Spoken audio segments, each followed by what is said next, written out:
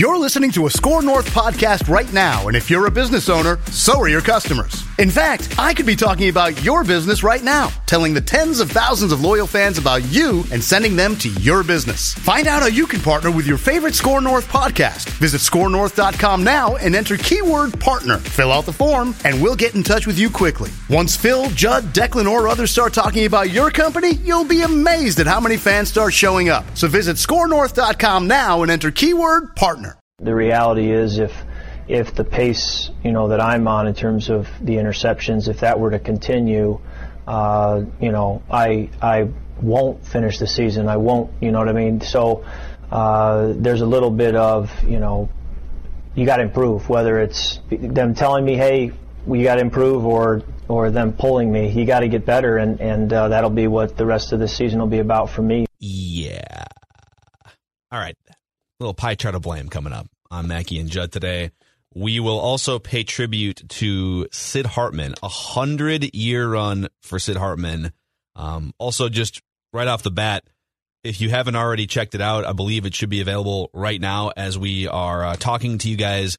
A special Royce Unchained, either on the Royce Unchained podcast feed or on the Mackey and Judd podcast feed, where Judd and Patrick Royce, both longtime colleagues of Sid Hartman, tell stories and reflect and reminisce. So definitely check that out. Before we dive into our show here today, a quick shout out to Federated Mutual Insurance Company. Federated has been helping business owners, speaking of 100 years, for over 100 years, based in Owatonna, Minnesota. 1904 is when Federated was founded. And they're on Twitter, too. Think about that. They were founded in 1904, and they have evolved into the social media era the last 10 years. They're on Twitter at Federated INS if you want fresh, relevant risk management content on a variety of topics, whether it's working in extreme temperatures. We're going to get some low-end extreme weather this week, it sounds like. Distracted driving, you name it, at Federated INS on Twitter. And if you're a business owner and you want to find out how Federated helps business owners and helps provide peace of mind, federatedinsurance.com. And remember, at Federated, it's our business to protect yours. TCL is a proud sponsor of the Score North Studios. Enjoy more of the things you love with TCL. These two guys have Minnesota sports flowing in their veins. Mackey and Judd on Score North and scorenorth.com. Yeah, you go back and correct what took place. You talk about it. You take the coaching that you need to get, and you need to, be hard on yourself too, and coach yourself, and identify, why mistakes are happening, and correct them, fix them. Whether that's in the way you prepare on the field, off the field, whatever it may be. That was Kirk Cousins. Maybe his worst game as a Viking. And I don't care about what happened in garbage time. That guy threw 3 interceptions in the first half, including one on the first play. And we're going to get into all of that. Pie chart of blame. We'll find a way anyway to do silver linings after I'm looking forward to how we're going to do that. Okay. We'll find a way. It's going to be an experiment. Might be a short segment. In reaching. Things we learned in the NFL this Sunday, but middle way through that game, our mutual friend Chad Hartman tweeted out that his father, Sid Hartman, the legendary, iconic Sid Hartman, really the face of Minnesota sports for decades and decades, passed away at the age of 100. And Judd, you worked with Sid very closely at the Star Tribune for a long time. Declan and I have certainly been around him in press boxes and whatnot, and I have my own stories to share too. But just real quick, the full deep dive is in the Royce Unchained episode, and you guys did an hour, and that's where the full deep dive is. But just your quick thoughts here for our Mackey and Judd audience on Sid Hartman passing away. 3 things come to mind immediately now that I've had time to reflect on yesterday. One is, it's only fitting that he passed away during a game itself. So, because we always said that he would die in a press box, which he did not, thankfully. What was the score of that game when he passed away? They were way behind. Kirk Cousins, man. He just said, you know what? So that's one. 2 is the most fitting Sid thing ever. The tribute to Sid is this.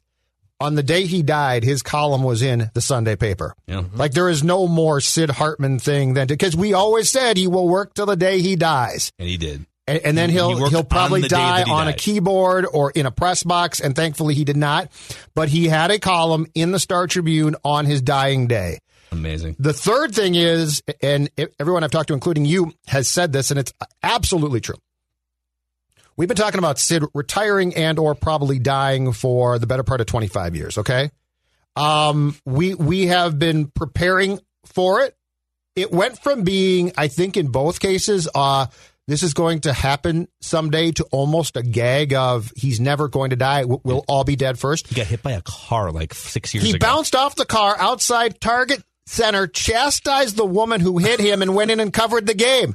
I believe the line was, watch the bleep where you're going. He got up and went into the game. But the thing is, so you sent me the note that Sid had died and alerted me to Chad's tweet about it.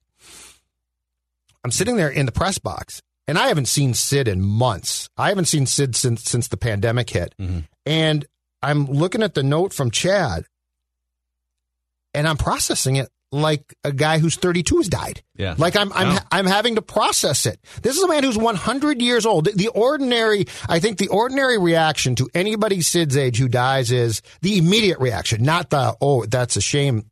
The immediate reaction is, that's a great life. That's a great life. This is not surprising. You know, I actually was surprised. And it is a great life, but I'm with you. He's 100 years old, and everyone's just sort of shell-shocked. Like, what? Yeah. Sid Hartman died? How is that possible? And, you know, we were just talking with Patrick Royce off microphone. So Patrick turned 75 years old this weekend. You are 50 or 51 now? Almost 51. You're 50. I'm 35. Declan's in his late 20s. So whether you're in your late 20s and you're Declan, or whether you are 75 years old and you're Patrick Royce, Sid Hartman has been a daily fixture in your life if you're a Minnesota sports fan. And so I'm trying to think of a comparison. It's not like your grandfather dying, it's like a part of your Minnesota sports daily consciousness has died. It's a part of your daily consumption habits, a part of the fabric of the teams that you've rooted for, whether you're 75 or 25. He's been part of the fabric of your favorite teams here in this town for almost a century as a working man. Yeah. And he started selling papers, I think, as a kid around 1930 or so. He started writing a column for one of the Minneapolis papers around 1945. But he was born in 1920, okay? Like, he goes back to Babe Ruth. Like, he was, until yesterday, on this planet. A man who goes back to the time that... So, yeah, it's just this all-encompassing... And so many people who knew Sid through the years also saw different generations of Sid. Your experience with Sid, both in print and on CCO and in person, Phil, is different from mine. Mine is different from Patrick's. He spanned so many different generations and did so many different things that we all have Sid's stories, and we all have periods in which Sid was extremely important in the sports market, but they're all different because it's so vast. I mean, you're 30-something, right? 35, yep. Right. Dex is 27. We all have these different remembrances and ideas of Sid because the man worked for so long and wrote so many thousands of different columns and pieces and had so many scoops at the various papers through the years. Yeah. I did enjoy, I was on my way into the office, into the studio this morning, and I had to flip on WCCO. I was driving between like 8:30 and 9 o'clock coming into the office. And I caught the last 15 minutes or so of Dave Lee's show in the morning. And that's, so real quick before I jump into that and praise that, that's how I grew up on Sid. So I remember, born in 1985, I remember every single morning as a kid, my parents, and my parents got divorced when I was 6 or 7. So I spent, 5 days a week at my mom's, and then a couple, weekends and stuff at my dad's. And for sure on the weekdays, WCCO's morning show was on all the time. And so I always caught the 6 o'clock. It was like the 6:40 or something hit every single morning for years and years with Sid Hartman and Eric Escala. And it was just like must listen to radio as a kid growing up.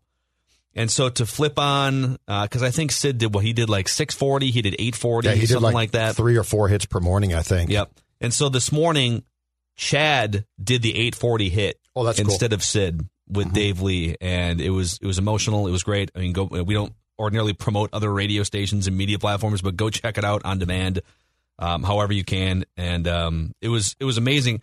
And I think what stands out to me too is because everyone keeps saying, and they're right, there's never going to be another Sid Hartman. And while that's true, like there's never going to be another character and figurehead like Sid Hartman, I also think the era that he represents, the sports media era that he represents, is a bygone era. And it kind of has been a bygone era for like 15 or 20 years, but he has kept it alive because he has kept working until the age of 100. And it's the era where a singular sports columnist could rule a market and could influence change and really have authority as a figure in a top 20 or 25 sports market. Yep. Media is too fragmented now. There's team centric media platforms. Don't go to local journalists now. Yes, they go to Adam Schefter. I mean, Sid Hartman for decades. Not only was he running the Lakers in the 50s, but like even as a columnist and as an insider, was influencing moves behind the scenes for decades in this town. Oh yeah, Sid had power beyond belief. Sid has. I saw two things change for Sid in my time at the Star Tribune, which started as a copy aide at the age of 19 in August of 89. The first thing I saw change dramatically, and it morphed and shifted for a while, so it was not one day, was what Sid would complain about for years, and eventually I think gave up: conflict of interest. He could never get his head around why the local paper didn't want to promote and cheer for the local team. And this is not a shot, but I will tell you right now, one media place in this market that owes Sid a debt of gratitude, Sid, KFAN. Because if you think about the approach of several of their hosts and towards the Vikings and things, and by the way, it works. It works. But if you think about the devotion that they show, that was Sid. Like, that was Sid years before anybody thought about all sports formats on radio, before they thought about, Rubes and trying to capture that. Yeah. Sid was the first one really who aggressively into the 80s and 90s went down that path of defending the teams at almost every turn, long after the majority of columnists and beat people in towns had been like, no, we're either going to be critical or, if nothing else, not take a stand. Would he ever turn on, because he always befriended coaches, and it was partly because he was a huge fan and wanted the teams to do well. It was also a good business decision in that yes, he would get inside information and scoops, and in turn they would get good publicity and be painted in a positive light, right? I mean, it was kind of a game that was played, and they trusted him because of it. But would he ever turn on prominent figures before, like a team would fire a coach, and then he would write here's the follow up, sort of like why this had to happen, right? But did he ever do it beforehand, like? Publicly, I mean, behind the scenes, he had sway and he had connections, right? But did he ever come out and say, "Yeah, Mike Tice needs to be fired"? I'm going to tell the Wilson print. If he did, it was very rare. That coach would have had to literally screw him on a scoop, yeah, and then he might get mad and lash out. The famous one, so Phil, the most famous example of what you're talking about, where he did a pivot on a guy and absolutely hammered him. Go back and find, I believe it was during Carl Pohlad and the Twins contraction. And I think when it looked really bad, but before the judge came out here and blocked contraction, basically, when it looked like it was really going the wrong way and that there was a good chance that the Expos and Twins were going to be just flat out killed, I think I edited a column he did, I think it was me, where he hammered Pohlad. Like, just took off the gloves. Yeah. It's the meanest in print I've ever seen Sid be to a guy who was his friend to a certain degree, I think. But that's what it took. Like, it took contraction. Yeah. So if you started to struggle and lost 5 consecutive games, Sid was going to be the last guy on earth to say, you know what, let's fire Mike Tice. Do you guys remember the first time you ever saw Sid Hartman in person? Or if I could ask it a different way, all of us, getting onto the sports media track professionally, right, in our own ways, the first time that you ever saw him. So you're on the track and you're, an intern or you're part-time, whatever your initial job was. And the first time you ran into Sid Hartman in that setting. I think mine as in the media might have been right before I started at the Star Tribune. I was at like a Gopher hockey or basketball game. The first time I saw him was, I was a super geek as a kid. I used to force my mom to take me to Twins games, and we'd sit in the second deck at the Met, and I would sit by the press box. And I remember seeing like Sid and Patrick and those guys in the old Met Stadium baseball press box. And at that point in time, Sid was late 70s, early 80s. Sid was around 50. No. He had to be around, 60 by that time? But he was a giant at that point. And so, like, this was, and this is so hard to articulate now because it's changed. But this is literally pre-ESPN. Mm-hmm. Like, there weren't celebrities nationally like there are now. It was local. I mean, aside from the national sports shows, the media and the sports coverage was local. And so those were the big dogs. And seeing Sid, like, you could tell very quickly by that point, and it's true, that Sid ruled things. And everybody else was there and working, but Sid's sway back then was absolutely huge. Yeah. Dex, what about you?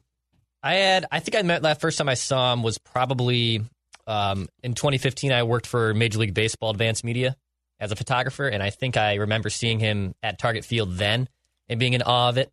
And then obviously, I had minor interactions with him. By the end of it, that walker was a weapon.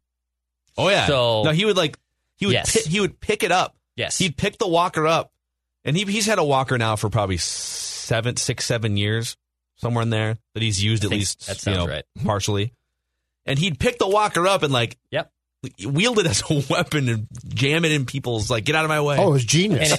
He would walk the walker. And as Judd and Patrick were saying, if he saw, one time I had a one-on-one with Brian Dozier, I believe during the 2017 season. So, I waited for his scrum to finish, and then I had a one-on-one. I organized it with Morse.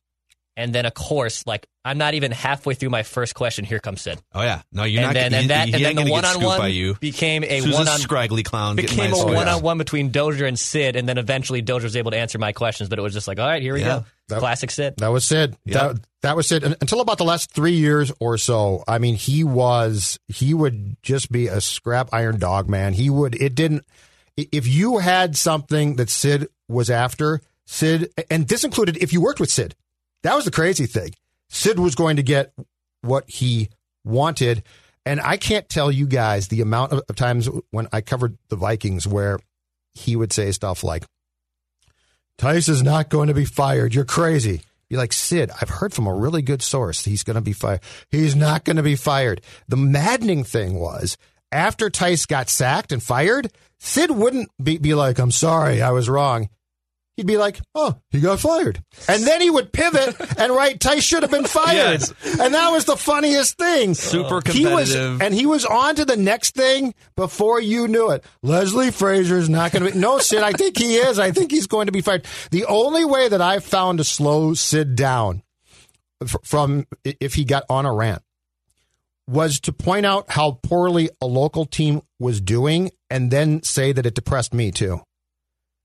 You're crazy about the Vikings. And I'd be like, Sid, this is so hard to accept. Have you seen how bad the Vikings? This really upsets me. Oh, yeah, I guess it does. But it was all a game. It was such a fun game for so long.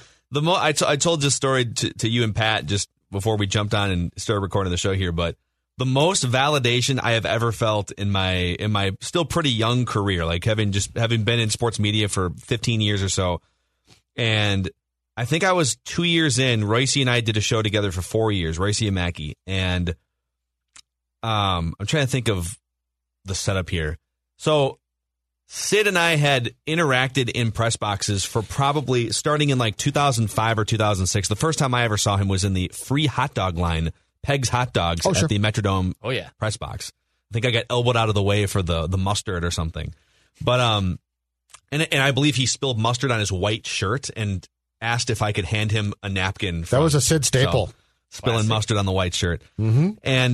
And so we had run into each other in press boxes, starting in 2005 when I was an intern and just gathering audio in clubhouses and stuff. And then I covered the Vikings from 2007 through 2009 for KFAN. And Kevin Seifert had left at this point, or right around this point, for his ESPN.com job. And so the front row in the press box for Vikings home games, it was a handful of you Star Tribune guys, and then it was me from KFAN.com, and then it was like Larry Fitzgerald Sr. and some others to the right, like Pioneer Press, like Sean Jensen and those guys to the right. Sure. And the seats had shuffled to where like you're like concentrate for 3 hours guy. You don't want to be like having Sid ask you questions. So I wouldn't do that. So you were on the other end of the Star Tribune line. Yes. Sid was on the right end, and we sat next to each other. And so for 3 years, I would help him change batteries in that old school tape recorder. He would, because he's in his mid 80s at this point, or his early 90s or whatever it was. Mm-hmm. And so he'd elbow me like 5 times a game and ask like, hey, who caught that pass or whatever. And so he started to build this like, okay, I know that person's face. He helps change my batteries in his my tape recorder, etc. Mm-hmm. And then it graduated to I got the job at 1500 ESPN, and Patrick Royce and I do a show together. And Sid, I don't know how often he would listen, but listened enough to know that I was Mr. Stats was my nickname. He would call me Mr. So he must listen, yeah. Mr. You got Mr. Questions and Mr. Stats. Tom Pelissero was Mr. Questions, and I was Mr. Stats. So he listened enough. But he would always do that routine where he'd go around press boxes and he'd make fun of people, and he would just like, he'd rant about things, and it was all just like, it was all in fun. Sometimes he would get actually mad. Oh, it might not be in fun sometimes. But like, he'd go around and do his like, hey, it's Mr. So-and-so and Mr. So-and-so, and he would make fun of you and stuff and go around. And in the middle of one of those routines in like 2011 or 2012, a couple years into the Royce and Mackey show, it's like he snapped out of the routine. Mm-hmm. He put his arms up on the press box table that I was sitting at, mm-hmm. and he gets like a foot and a half away from my face. And it was like a real human emerged from the sort of, the character. And he said, I just want to tell you, you do a damn good job with that Patrick Royce on the radio. Keep up the good work. And then he walked away. Yep. And it's the most like genuine interaction we ever had. Otherwise it was just like, just talking about random stuff. And it's the most validation I've ever felt. And I had to sit there for a few minutes like, oh my God, Sid Hartman just walked up unsolicited and complimented me. Yeah. Wow. Like, imagine telling 7-year-old, Phil Mackey that this was going to happen. Or your dad, who would have been thrilled. He was the first person were thrilled by that stuff. He was the first person I called afterwards. That's really cool. So I thank Sid for helping to give me a moment of validation. So I spent about 3 years on the copy desk at the Star Tribune, pretty much exclusively being the guy who read Sid's copy. And yes, Sid wrote his copy. Now, I kept it in Sid's voice, and I had to change all the names to the correct spellings because he couldn't spell names and would often just guess. But the first question I always got is, does Sid really write still? And I can tell you that when I was on the copy desk and read Sid's column, he still wrote it. But here's the best example, too, of both Sid's popularity here and the change in the reporting business in the last probably 20 years, Phil. The famous column, Randy Moss, I play it when I want to play. Okay. Randy Moss, for the most part, as a player, hated the media. He did not trust adults. He did not like adults, but he loved Sid. So here's the two best parts about this story were Sid at that time, I think, wrote for like Wednesday, Friday, and Sunday. Okay. So Moss gives Sid this anecdote on a Monday. And Seifert reminded me last night that Seifert so Sid wrote the column, which was, of course, a mess and had to be cleaned up. But the column was done and sitting in our computer system at that time at the Star Tribune. Seifert came in like Monday night and read the column, and he saw the quote. And now I believe the quote was at the bottom of the lead item. And Seifert told the copy desk, he's like, this is huge. Randy Moss is saying basically to the Vikings, I'll play when I damn well decide to play. Mm-hmm. This is circa 2000 or so, I think. Yeah. At that time, Seifert is told, and Sid, including Sid, said, I write for Wednesdays. It's not going in Tuesday's paper. So this was, we had in our computer system this quote that now you couldn't get out on the internet fast enough, okay? So Sid talked to Randy one-on-one and got that quote. And okay. Randy, being a smart dude, told Sid he full well knew that he was going to set off a brush fire or a huge fire. Mm-hmm. Okay. So the second part, though, was Sid had this, I think, at the bottom of of his lead item for that day. So let's say it appeared in Thursday's paper. I read it on Wednesday on the copy desk. So I'm cleaning up the column, getting the names spelled right, putting them in bold. I see this quote and I'm like, this is way too low and this is way too good. So I take the quote and move it up in the column and put it in the headline. And of course, it instantly takes off. Not kudos to me, but it's just how different the business was too, and how much control. I mean, so did Sid have Sid control over headlines? No. People who write stories basically don't. Mm-hmm. But we're talking 20 years back. So he's approximately 80 at this time. And Randy Moss has given him a quote that now, to my point, you couldn't get out in the public fast enough. It's funny because the order of events now, let's say you were even lucky enough to get a one-on-one with a guy like Randy Moss as a local media member, right? Which really doesn't happen. Correct. Like local media members, their leverage to get inside information now compared to 10 or 20 years ago is almost zero. Yes. Even from like you and Seifert, and then you and Chip, and then when you and Tom Pelissero were a tandem here in 2011 and 12, you guys broke a ton of local Viking stories. Yep, it's gotten more. I don't know are even like breakable 10 years later in some ways. Like some of them are breakable, but with social media blowing up and national reporters having platforms, yes, it's just more efficient for guys to go to the national level. So let's say that happens and you get the local, holy crap, Randy Moss just told me he plays when he wants to play. Mm-hmm. But my column doesn't run for 2 more days. Like the order of events now would be you instantly tweet it before writing anything probably, and let's give away all your like leverage. Yep. I guess if you were the only one, you could put it on the website. But you still get it out. You get it out like within the hour. Immediately. Basically. Yeah.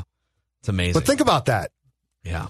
And that's 20 years back. I didn't realize that Sid got that one-on-one. I play when I want to play. Oh, Moss would not talk to he did a few group things, but for the most part, Sid would go in, hey, Moss, and Moss would be like, hey, Sid, what's going on? And it was the greatest. And Moss, but guys like KG and Moss loved him. Yeah.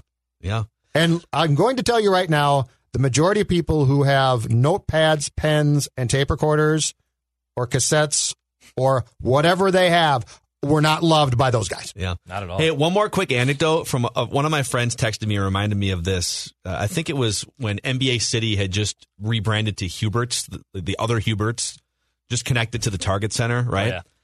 And I didn't know this about Sid, but apparently he would sometimes cover the first half of a Timberwolves game, or he'd cover the pregame, get the quotes and stuff.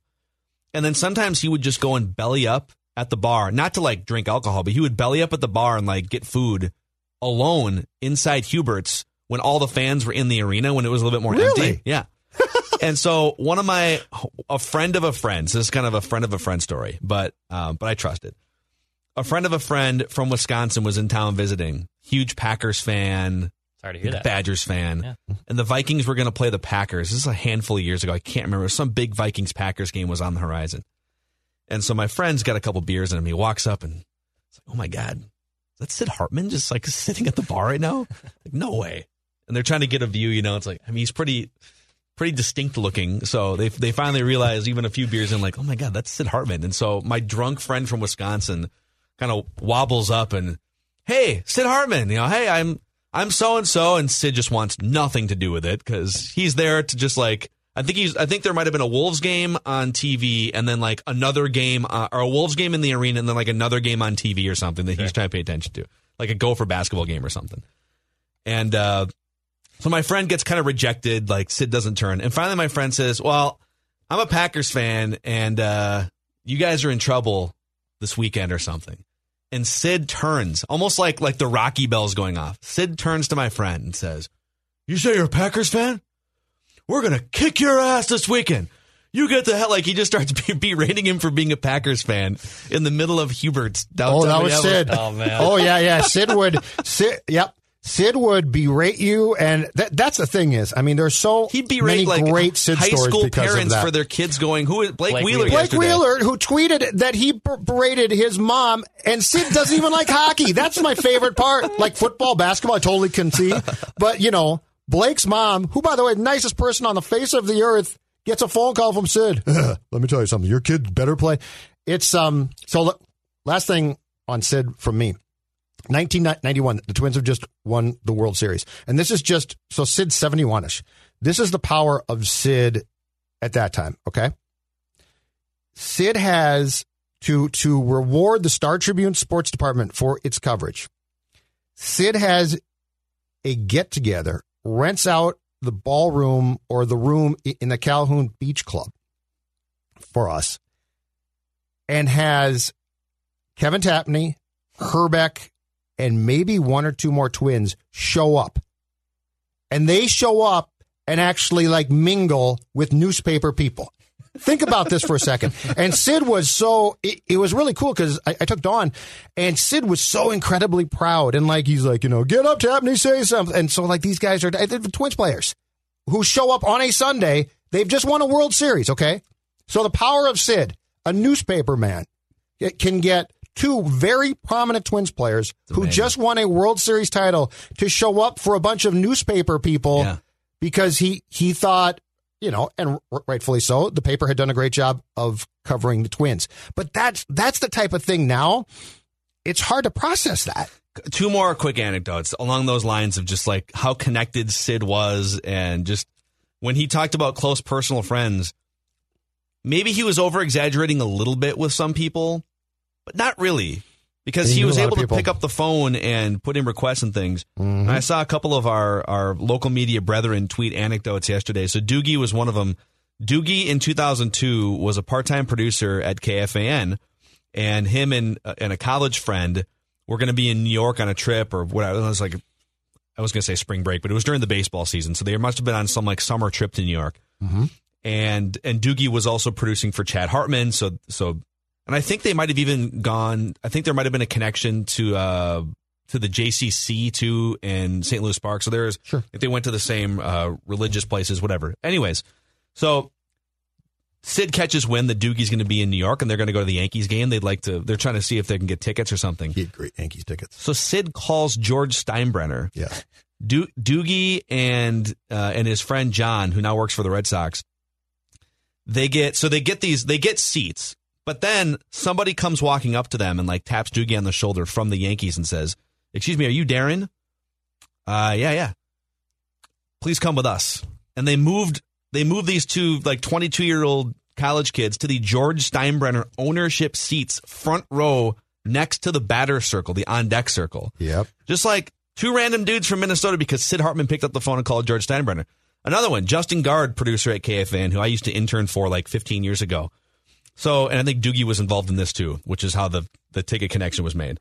So I don't know if they had the trip planned to Notre Dame Stadium or if the trip was sort of like, we were maybe thinking about going to the USC Notre Dame game, the Bush Push game as it turned out to be. Mm-hmm. But they go to the game. Sid Hartman gets them tickets. On the envelope, when they get the tickets from Will Call at Notre Dame Stadium, the envelope says P. Carroll. Because Pete Carroll was the coach of USC. Yeah. Sid called Pete Carroll and got tickets for Doogie and Justin Gard to go to the USC Notre Dame Bush Push game. Sid's hookup on seats, which I used a few times, was one of the most incredible, because if Sid got you seats, they were going to be great seats. And he would tell you sometimes, tough ticket, don't know, I'll try. But then he would call the coach, the GM, the owner. He once pulled me aside on a Friday or Saturday, I think it was, and said that he had gotten somebody 2 seats for that weekend's Penguins Wild game, but they had turned them down or they couldn't use the seats. He asked me, "Do you want them?" I said, "Of course, yeah, I'll take them. I'm off, I'll go." They were on the glass. Yeah. The man never got bad seats for the most part. It was the most incredible thing. Yeah, you're never sitting in like the third deck. But his Steinbrenner connection, and he and George were so close that his hookup in Yankee Stadium was always incredible. In fact, he and Steinbrenner went back. He befriended George when I think George Steinbrenner was maybe a special teams coach, assistant coach at Purdue for football. Amazing. They went back to the 50s. Yeah. And that's the thing is, he befriended Holtz when Holtz was nobody. Steinbrenner, same thing. Bud Grant. I mean, they were the kids. They were kids and friends. But he went back with so many of those guys to a time where they were, just like slappies, and Sid adopted them. There was one time this is the best. It's a Saturday, and I think I was a copy at the time, so I'm probably 22 or 20. And Sid asked my buddy at the paper, because it's our dinner break, do you want to go out to eat? We're like, oh, yeah, cool, sure. He's like, okay. We get in his car. Driving with Sid, death-defying, by the way, death-defying. It was really scary. And go to the Vecchios on campus. Man, he parks. Rest in peace, Vecchios on campus, too. He parks in the back lot. He's like, follow me. We're like, okay, cool. We walk in through the kitchen. It's like a scene from a movie. We're walking through the kitchen, and he's giving the same grief that he gives upon arrival at the Star Tribune to the people in the kitchen. Yeah. And we get this prime table, and and it's just incredible. Like the stories like that were so much fun, and you are a kid at the time, and you don't appreciate it, but you're like, I know it's special, I just don't know how special. And upon seeing that he had passed, so many of those come flooding back, because it's just such a unique thing. He also just had special behind the rope privileges that he had sort of cultivated and created himself over the years. Yeah. That other media members and other even Star Tribune employees just didn't have. Or you couldn't have. Yeah. I mean, you'd be fired now for some of those things. You think about like at Winter Park, for instance, the longtime Vikings practice facility up until they built the new one. And they always had the media scrums, at least the last like 15 years or 10 years of it. They would always have the press conferences and the podium things in the corner of the practice facility. And then the media room was across the street when they built the new media center. And those are really the two areas you could explore. You could explore the practice fields when you had permission. You could explore the indoor, just the field house area when there's press conferences. And then you could be in the media center across the street. Well, Sid was able to walk into the weight room area and walk into the offices and literally just like go where all the players could go. Yes. And I always remember local media people just like bitching about it, right? Why does he get to go back in there? And it's like, oh, because he's Sid Hartman, and that's the way it's been since the 60s. And he was never and he was never going to betray trust. Like, if you let me go back there, I'd be trying to dig up stuff. And Sid would. Oh, there's Visante Shenko icing his knees. Yeah, and Sid would, but you would never find out. That's the thing. That's the difference. And I think today's people who work as reporters find it repulsive. But the difference back then and through Sid was he went by a set of rules that caused teams and coaches and management to trust him. Yeah. Totally different. And you couldn't do it now if you wanted to. I mean, those days are gone. But yeah, I mean, he would wander around and go into coaches' offices and berate them or give them grief. But the one thing that they knew was if they didn't want something to get out, it wasn't going to get out. And for a long time, that was fine. Okay, one last thing. And then there's another full deep dive, Royce Unchained, part of the Mackey and Judd podcast feed, where Judd and Pat tell stories galore. You mentioned Sid's driving. Oh. So he drove that black Cadillac around for a long time until a few years ago. Mm-hmm. And it was just a boat of a new black Cadillac. And I'll never forget, like, I've only been in a couple little fender benders, so I'm lucky enough, knock on wood, to never have. But, like, the closest I ever got to being in just a horrible situation, 55 in Winnetka, about 9 years ago. And I'm waiting to turn left.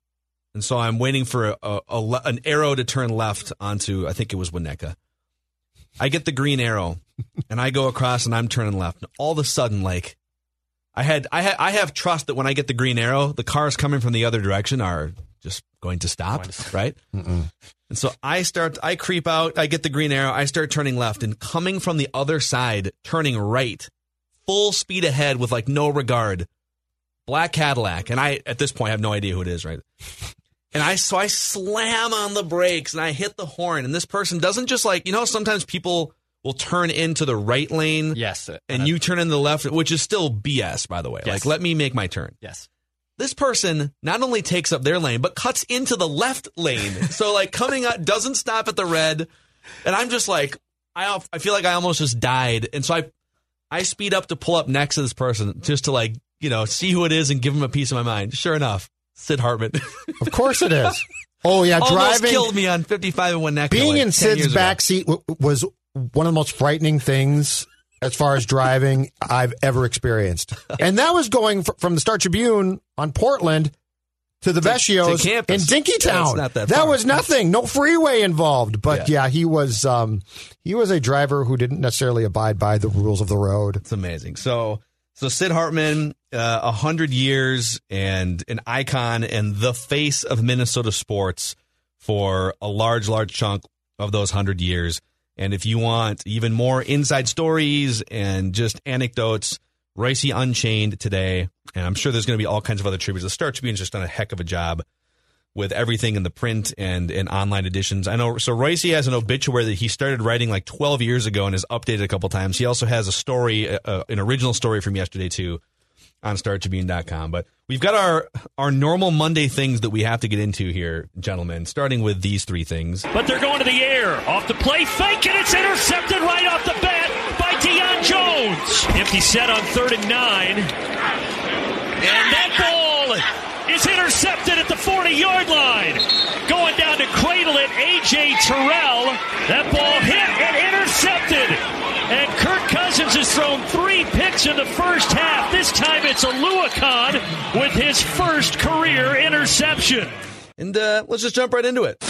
Now on Mackey and Judd. This chart makes it as clear as I can to you. The pie chart of blame. You want to blame somebody? Vikings lose to a winless Falcons team that clearly had a pep in its step after firing Dan Quinn last week and dropped to 1-5 on the season going into the bye week. Kirk Cousins throws 3 interceptions in the first half, the only time in his career he's ever done that in the first half. Let's just go right into the pie chart of blame. Judd Zulgad, slice us your pie. This was a disgusting performance. This was absolutely grotesque. My pie chart of blame, only 3 pieces. Not worth more. It's not worth an effort that the Vikings didn't give for me to try and divvy up too much pie. Plus, you know what? We just did 40 great minutes on, I don't know about great, but we did 40 minutes of tribute on Sid Hartman, so. All right, I'll start from the bottom and work my way up, but keep in mind it's just 3 pieces. The defense I'm going to give 10% to. The defense was not good. The defense is a work in progress. Some parts just stink. Some parts one would hope will improve. You thought you had seen improvement, I think, in Seattle and Houston, certainly, and there was a definite step back taken. So the defense, 10%, move on. 20% goes to Zim. This team was not prepared. I mean, they have the Seahawks game. You came away and said, yeah, it's a loss, but there's good things here. I could get my head around justifying, as tough as the Seahawks loss was, I could sort of justify things about that game, and there was good. And this is not this is not a very good team. The Vikings aren't. So I could be positive about that. This game, man, yeah, the Falcons had a pep in their step from Morris being their interim coach. I understand all of that, but you're at home. I know there's not fans aside from the 250 that they had in the stadium, who, by the way, should have been allowed to boo. But that was really bad. That was an unprepared team, and it was a team that eventually, that at some point in time, pretty early on, actually looked like it quit on the coach. And so I've got to give 20%, which is still not a ton, to Mike Zimmer, and that's because I'm saving 70% for the guy who deserves it. Kirk Cousins, this loss starts with you. It's on you. You were awful. You padded your stats. You got up post-game and talked about, if I continue to throw picks like this, I'll be benched, which is nonsense. It's BS, and you know it, because the Vikings don't have the guts to get a backup quarterback who they think can replace you because you're so soft to start with. Everything about you is disgusting. I was disgusted by your effort. You were a complete joke when your team, and by the way, yes, too, let's go back to the third quarter in Seattle when your team needed you to calm things down, and you couldn't even do that. Instead, you went completely freaked out and threw a terrible pick. Every time you screw up, we're like your parents. Well, it's not Kirk's fault. His friend Johnny gave him the weed. Well, guess what? Kirk smoked the weed, and that is Kirk's fault. 70% goes to a gutless effort that's padded in a box score. And the only thing that bugs me is that you weren't yanked at halftime, so you had to eat those stats and accept how crappy you were. Instead, you're left in to pad your stats like you always are because everyone's coddling your ass. You don't deserve it. Hey, you held them to 20 points, man. You gave us a chance at the end. But I got 3 words for you. You like that? Bravo, Judd Zulgad. Disgusting. Take a bow. Thank you. Thank you very much. Take a bow. Wow. A lot of pent-up anger here. All right, Declan, you want to give us your pie chart of blame here? Sure, I'll be pretty quick here. The Rock knows how you feel about pie. I'm same with Judd. I give 70% of the blame to Kirky Cousins for that performance yesterday. Just embarrassing. I mean, the first play of the game, the pick, I was sitting down, drinking a mimosa, right after my Corona hard seltzers. And I said, all right, as long as we don't screw up, I was with a buddy. I said, as long as we don't screw up here, I think we're going to be okay. First play of the game, interception. Just like so on brand. Just are you kidding me? So 70% of the blame to Kirk Cousins and the garbage time stats. Yeah, I think I looked it up yesterday. His performance against the Colts in Week 2 is his worst performance from a passer rating standpoint in his career as a starter. So that did happen. But this one I think was even worse than that because from the get-go, it just was off the rails. So 70% of the blame going to Kirk Cousins.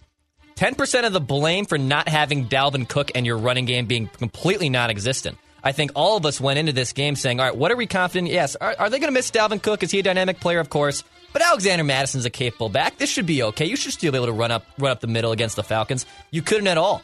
And it was very frustrating watching Alexander Madison getting stuffed, Mike Boone getting stuffed, and just the usage of both of them in general was really confusing to me. And now Zimmer is doubling down. We didn't run the football enough yesterday. I'm seeing post-game comments and comments today about it.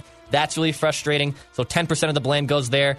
Also 10% of the blame goes to Mike Zimmer for that exact philosophy I just talked about. So that's up to 90% of the pie. And then the final 10% goes to the offensive line. And I know it's easy to blame the offensive line and be like, well, it's also Kirk Cousins too. But they allowed 16 pressures yesterday.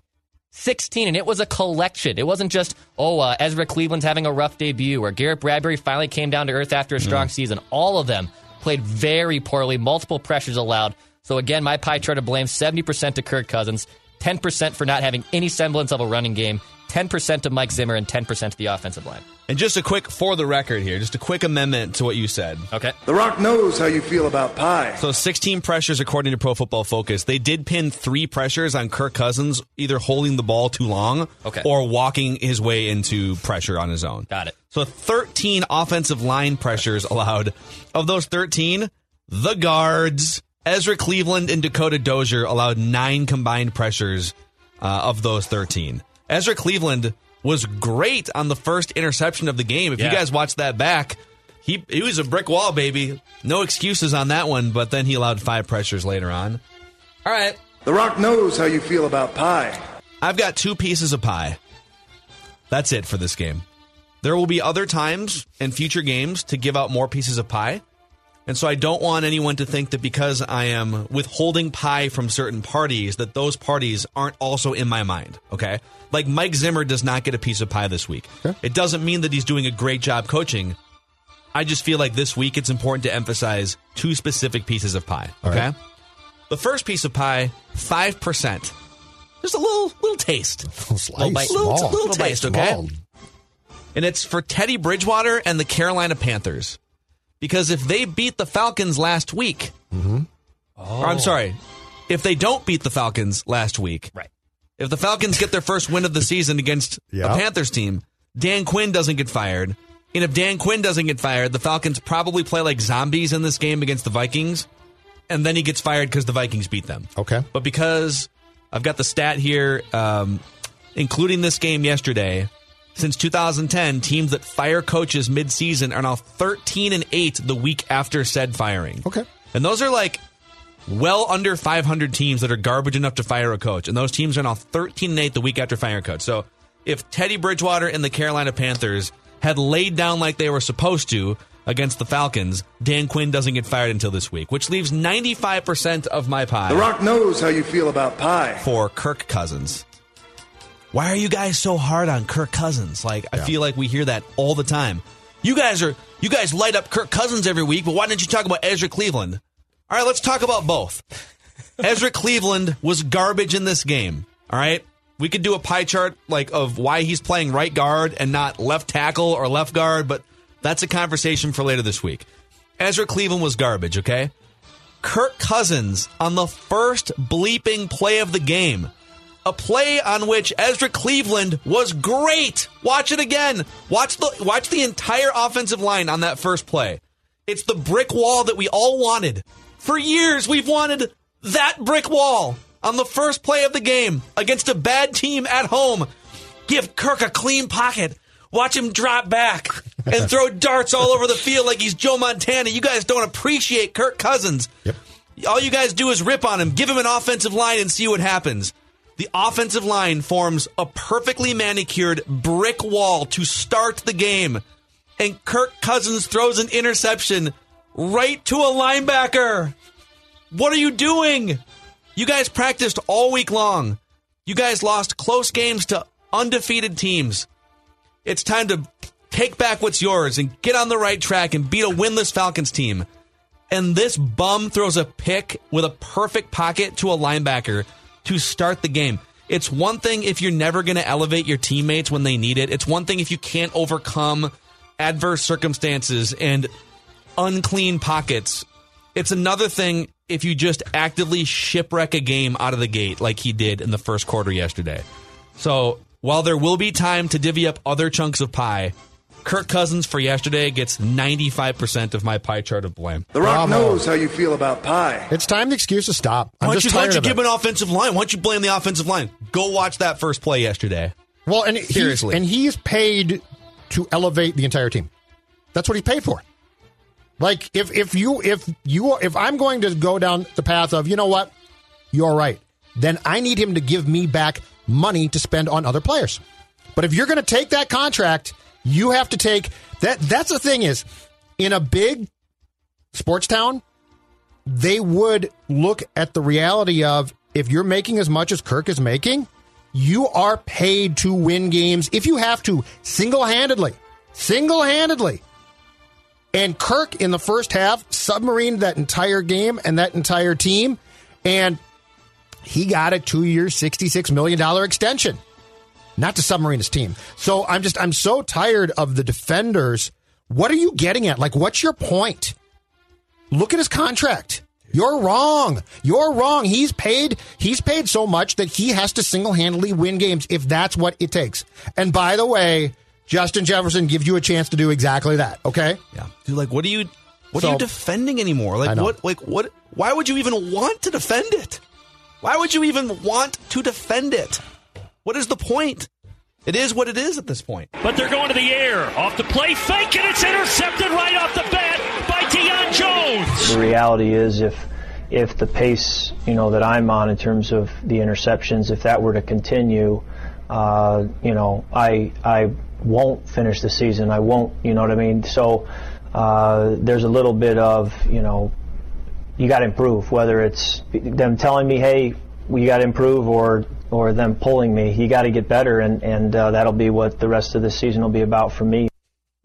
That is such garbage. When Sean Mannion, they're never going to lift you. You know that too. Like what he said is just a lie. He's lying to himself. He knows he won't be lifted. That's the maddening thing. Like, he's basically saying, if I don't do my job, I'm going to be fired, full well knowing they'll never fire him. It's a little bit like, it's nonsense. Like the Terry Ryan agreement. Remember when Terry Ryan had the lifetime contract? Yes. I love Terry Ryan. I don't know why I just compared him to Kirk Cousins. He's much better at his job but Kirk Cousins, for a long time than Kirk Cousins was. But what Kirk's saying there is a non-factor because he knows it's nonsense. Yeah. You know what, though? This might only appeal to a small chunk of Vikings fans. It's the first time we've even been able to do this. We're a month and a half into the regular season, but the Vikings are off to a terrible start, one of their worst starts in recent history. The only thing that can make you feel a little bit better is some good old-fashioned Packer vent line. Oh. Go, Pack, go! This is the difference between the Packers and the Chiefs. The Chiefs have a high-flying offense. A guy like Le'Veon Bell gets released, and they sign him. They sign him because they're trying to win another Super Bowl after just come back. And you just don't see that from the Packers. And I'm sorry, been a Packer fan my whole life, and I'm just tired of seeing it. When is going to be the right time when we do something to upgrade this team to say to the players in the locker room that we're trying to win this whole damn thing? Go, Pack, go! Courtesy of our friends on the Green and Gold postgame show on the Fan of Milwaukee. I'm so glad it's back. They're 5-0 going into that game. Did you guys watch any of that Packers-Bucks game yesterday thinking, as the Packers were just getting their asses kicked, thinking, man, if only they had Le'Veon Bell right now. If only they had Le'Veon Bell. Not Aaron Jones, one of the best backs in the league, but we need Lev Bell. I love this. Go, Pat, go! Hey, thank you for taking my call. You bet. Gary kind of stole my thunder about staring down Aaron Rodgers, staring down Adams. I want to go back to Adams' tweet last week before the bye. Oh, I know my body more than the trainers. He deleted the tweet. Now, after the bye, 2 weeks, Adams and Aaron Rodgers are probably talking, and it seems like Aaron Rodgers threw out the game plan and wanted to get Adams the ball, no matter what. Because, Adams is a big star. We're going back. Aaron Rodgers proved me wrong because he played within the system the last 4 weeks. He gets a star receiver back, and he's targeting him, staring him down. He's not playing in Matt LaFleur's system. And I would like your comments because I don't know much. Go, Pat, go! Well, I don't really know much, so if you could just comment just on give that. me your comments. But I'll tell you that he's not playing. This is one loss. One loss. One loss. Go, Pat, go! Hey, pal, what's up? And I can't even think of the words that I want to say. I can't say them on the air, man. It feels like last year all over again. We get our butts kicked by the Chargers last year. We go into San Fran, and they annihilate us. And now you mean to tell me we had to wait 2 weeks for this bad effort that they put out there today? There was no misdirection. There was no deception on offense, nothing. It was just vanilla. Go, Pat, go! I love bringing up the Chargers game from last year, like a meaningless regular season loss to the Chargers, because we have to put that in the context of where they we're never at. forget. Yeah, Caller 2 is the best so far, though. Yeah, that was pretty good. I will break down the entire thing, but I know nothing. I don't really know anything. If you guys could just help me here, I'm drunk. Go, Pat, go! Hey, man, listen, it's losses that you can overcome in the season, and it's losses that just, big steps backwards. I think this was a big step backwards. It's over. Go, Pat, go! Listen to the depression in the voices, too. They're 4-1, but the voices sound like they are probably 1-4. I got one more for you. Go, Pat, go! Like this, because all this does is reaffirm that. Remember when I was saying about when are they going to play a physical defense or a defense that we can get a better barometer of this team? Well, they met a physical defense today. Just like I said, what happened? Just like last year. San Francisco beat the brakes off them early. We said, well, it's an early season game. They'll shake it off. But what happened, we met San Francisco NFC Championship, and it was like a replay. The same type of performance. At some point, it comes down to the talent. Go, Pat, go! Poor guys. I know nothing, but the state of mind of the starting quarterback was this. Here's my deep conspiracy theory about how Devonta Adams and Aaron Rodgers decided to freeze out the rest of the offense. Yes. But I don't know anything. I don't really know anything. But I mean, that's just a guess. Just let me know what you guys think. Look at that. So I don't know. Maybe the Packers can lose a couple. We haven't even been able to do Bears vent line because they keep winning these ugly games too. 5-1? Ridiculous. I don't want to talk about it. Actually, did our the defense is good. On-air production meeting here, did Evan B grab the Nick Foles cut from yesterday? Did you guys hear the Nick Foles cut? No. Let me check. And if not, we should definitely just find it real quick here because you want to talk about how frustrated we are with Kirk Cousins' leadership. Yeah, I got it. Okay, so let me set this up. The Bears are 5-1. Nick Foles has been the starting quarterback for 2 or 3 weeks now. It's ugly. The offense doesn't look amazing. And I heard this clip. What's it, like a minute long or something? It's 2 minutes, 2.5 minutes long. Let's listen to some of it here. Okay. I just want you to listen to Let's play a random Kirk Cousins soundbite. Okay.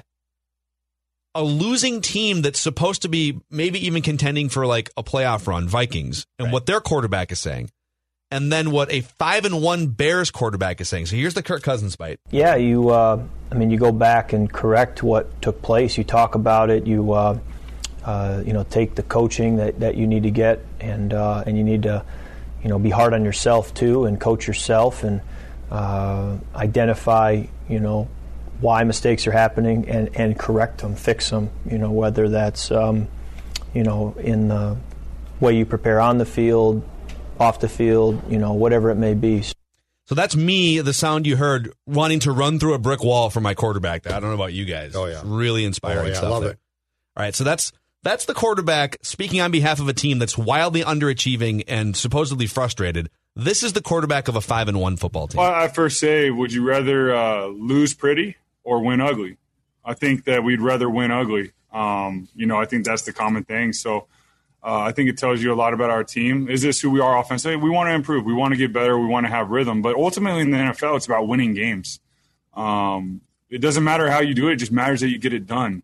If you put up 50 points and you lose a game, those 50 points don't mean anything. So right now we're winning games. We're playing together as a team. We can improve. I think that's exciting. If we were winning these games and playing perfect and they were this tight and we're playing perfect, what do you do? Where do you improve?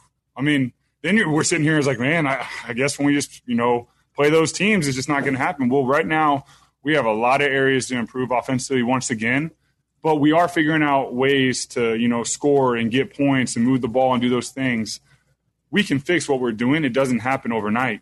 Offenses don't get fixed overnight. And sometimes they don't get fixed throughout the course of years. You've seen in the NFL, there's been teams that have been bad offensively for a very long time. We're not one of those teams. We're a team that's young offensively. We're growing. We're getting to know each other. We're figuring out who we are, and we're doing it at the right time. And as a team, we're winning these games. And I think that's what's important. Now, we're not going to get complacent and say, hey, man, we're 5-1. This is it. No, we're sitting there in the locker room after the game talking through it. Hey, we got to be better here. This is what we got to do here. Communication here, route running here. Hey, we got to be able to run the ball here. We know that. I know you're all going to ask those questions. We know that. And that's what's exciting because we don't have to have y'all say, hey, you doing this? Hey, we know. But we also know that we're going to improve because we believe in one another. And that's what great teams do. Great teams find a way to win a game. Bad teams win with prettiness. Great teams win no matter how it takes. So I'm proud of our guys. All right. I think we're continuing to improve. Well, that's good. It was the second part of that is what I wanted you guys to hear. How he's just saying the first part was cliches. And actually, because we should run that on Purple Daily, let's just cut that first part of cliches out entirely. Absolutely. So we can get to the point on it. But I love that. He's basically saying and just like the way he talks like a real confident human who connects with people. And Kirk talks like a corporate-made mannequin quarterback who's programmed to say things after he throws touchdowns and interceptions. Kirk's saying what he thinks you should hear. Nick Foles is saying what he really thinks. Yes. Kirk is never... that's the problem. Kirk is not real. Kirk is a more talented quarterback than Nick Foles. Nick Foles is a better leader than Kirk Cousins. Therefore, I'd rather have Nick Foles, personally. But if Kirk Cousins could find if he has a real personality, I'd like to hear it. He is constantly spewing. It's not the cliches. It's what he thinks. He's trying to shape things towards the direction that he thinks we should hear things. That's a coach's job. That's not a quarterback's job. A quarterback like Kirk should get up and say what Nick Foles said, which is, and by the way, too, after your performance, in Kirk's case, yesterday, no we's. We got the we's. We need to do this. I need to, but then it turns into we, which is a real problem. That's an I day. Yes. I need to do that. I shouldn't have done that. It's an I day. Yes. You fall on that sword, even if you don't believe it. You fall on that sword, and you do not include the rest of the offense, because you know what that says then to your teammates? Oh, he's taking responsibility. We appreciate that. Deflect credit, accept blame. That's what a great leader does in these situations. If you throw 3 interceptions in the first half, I'm with Judd. That is, I need to be better. Even if you know that there were problems and that wide receivers ran the wrong routes, doesn't matter. Doesn't matter. A great leader swallows it, owns it. And on the flip side, if you guys go for 350 yards, that's a we. We did great. Even if it was you overcoming how stupid your teammates are.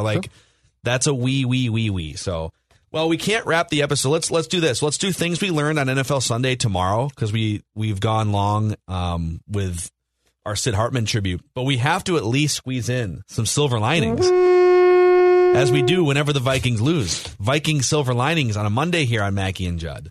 So, Judd Zulgad, you're on the tee box. Why don't you tee one up? What are your Hold on, let me put the lining? Ball. Let me put the ball down and get out my 9-iron to try and hit it. All right, I think I've got the obvious one here, because there is one. There is definitely one, and this guy is just darn good. Justin Jefferson, and I know it came in garbage time too, but I'm not faulting him. Okay, 9 catches, 166 yards, 2 touchdowns. This guy is a Pro Bowl player right now. Yes. He's that good. He needs to be involved and incorporated, I think, almost constantly. He is talented enough to find ways to be incorporated, so don't give me this, well, he's being doubled and now we can't go to him, okay? I don't buy that. But I think that's the obvious one. Like, they hit this pick. This is a home run pick. Yes. This kid is special. This kid is going to be great. And I can only hope that this team starts to get things in the next year or so righted as far as the quarterback and the offense goes, because this guy should be on highlights nationally almost every Sunday.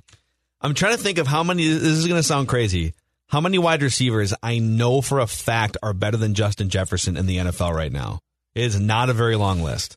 There might be 2 that were on the field for the Falcons yesterday, like Julio Jones is still ridiculous. Calvin Ridley's ridiculous. Calvin Ridley's very good. Oh, yeah. So you might put those guys on.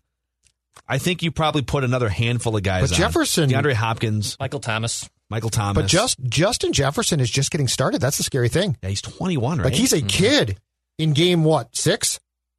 So, I mean, we're talking about a kid who's just starting. Yeah, he is only, let me find this here, only, I think, the 3rd or 4th player in NFL history, here it is, players with 3 or more 100-yard receiving games in their first 6 career games. Justin Jefferson, Julio Jones, Amari Cooper, and Byron Williams. That's it.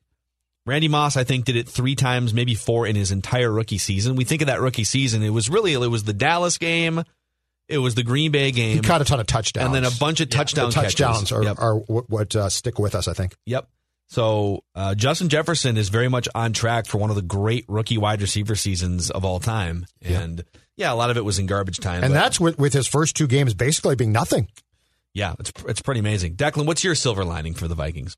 You know, I actually think Jeff Gladney is slowly taking steps forward. And even a number came out from PFF this morning that said he's actually the NFL's top-graded cornerback against the run this year. Okay. And you know what? Look, he's a cornerback.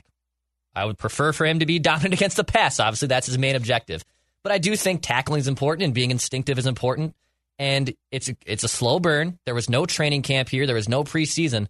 But I do think there is uprising happening with the cornerbacks on this team and Jeff Gladney and obviously Cameron Dantzler as well. Are they perfect products right now? God, no.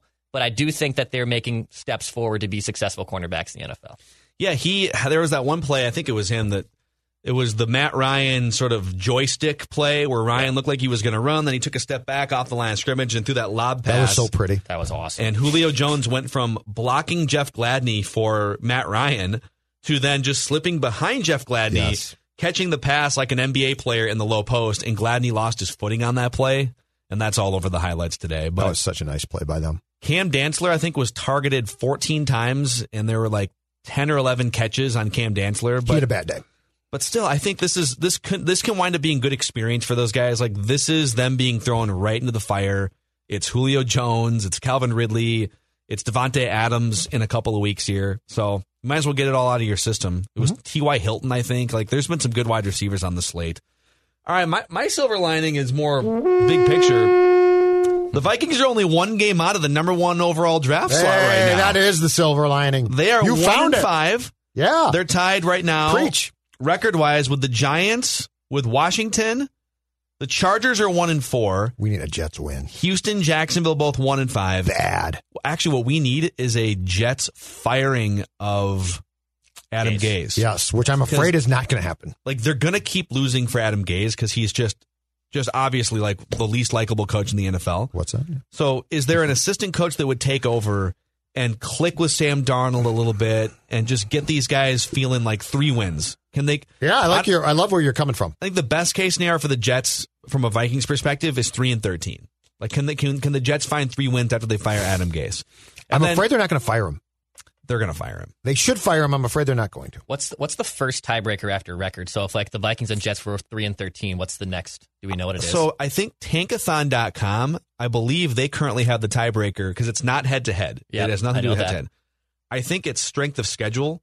And so if you, let's say you had the Vikings and the Jets are both tied at 3-13 or something. Viking strength of schedule is better, I think, right? But the weaker strength of schedule is the tiebreaker. Right. Because what they're saying, according to Tankathon.com, and I might be wrong on this, we can check for tomorrow. What they're saying is if you both played the same record, but you played a weaker schedule than I did and still lost those games, then you are more worthy of the number 1 pick. Okay. I think that's how it works. Yeah, we'll have to check that. Okay. So right now the Vikings actually have the 6th pick, according to Tankathon.com, You are right, even though they're though. 1-5. The Jets need to fire Gase. I'm afraid that the one thing the Jets are smart enough to do, though, is appreciate how absolutely horrid they are and then not fire him.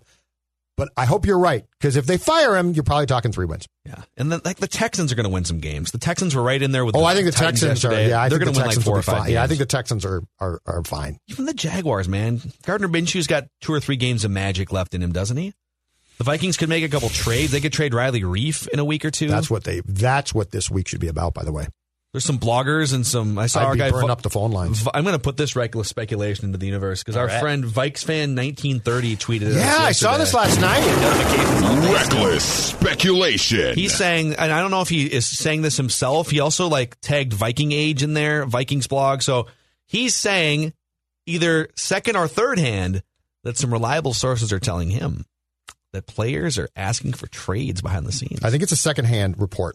I think he's getting it from a guy who he says was very credible on what other issue. There was something that did happen. Oh, Diggs.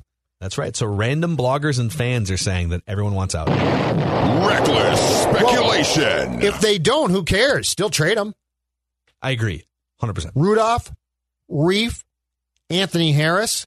If you're not bolted down, everything must go. Harrison Smith. The fire sale. If I get calls, I'm listening. He's 30. I'm listening for sure. There's nobody, if the cap implications aren't too much, there is nobody on this roster short of Jefferson, Danielle Hunter, like a very small list. There's nobody that I'm going to hang up the phone on you. Yeah. So and I'm taking draft picks, by the way. Plenty more to talk about throughout the rest of this week. And we are going to mix in, we've got some lists as it pertains to the trade deadline. We're probably going to do that on Purple Daily. So if you're not already subscribed to Purple Daily and listening to our daily Vikings conversations or watching them on youtube.com/Purple Daily Podcast, we appreciate everyone getting us over 10,000 subscribers on that YouTube channel. And we're almost to 1,000 subscribers on our other YouTube channel, youtube.com/ScoreNorthMN. And again, be sure to check out Judd Zolgad and Patrick Royce telling Sid Hartman stories on Royce Unchained. So we'll see you guys tomorrow. This holiday, whether you're making a Fred Meyer Simple Truth Turkey for 40 or a Murray's Baked Brie for 2, Fred Meyer has fast, fresh delivery and free pickup, so you can make holiday meals that bring you all together to create memories that last. Fred Meyer, fresh for everyone. Free pickup on orders of $35 or more. Restrictions may apply. Get more ways to save at the Buy 5 or More Save $1 each sale. Just buy 5 or more participating items and save $1 each with card. Fred Meyer, fresh for everyone. Already? I'll be right there. It's happening. Take I-5 South. You are on the fastest route. Mom says, OMG, I'll let everyone know. You have arrived. Honey, I'm right here. She's doing great. We're almost there.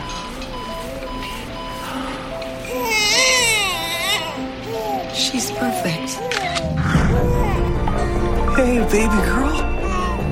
The whole world can't wait to meet you. Live larger with more coverage. Share your news, big and small, on AT&T, the network that now covers more than 99% of Oregonians. Visit your AT&T store to learn more. Coverage isn't available everywhere based on third-party data.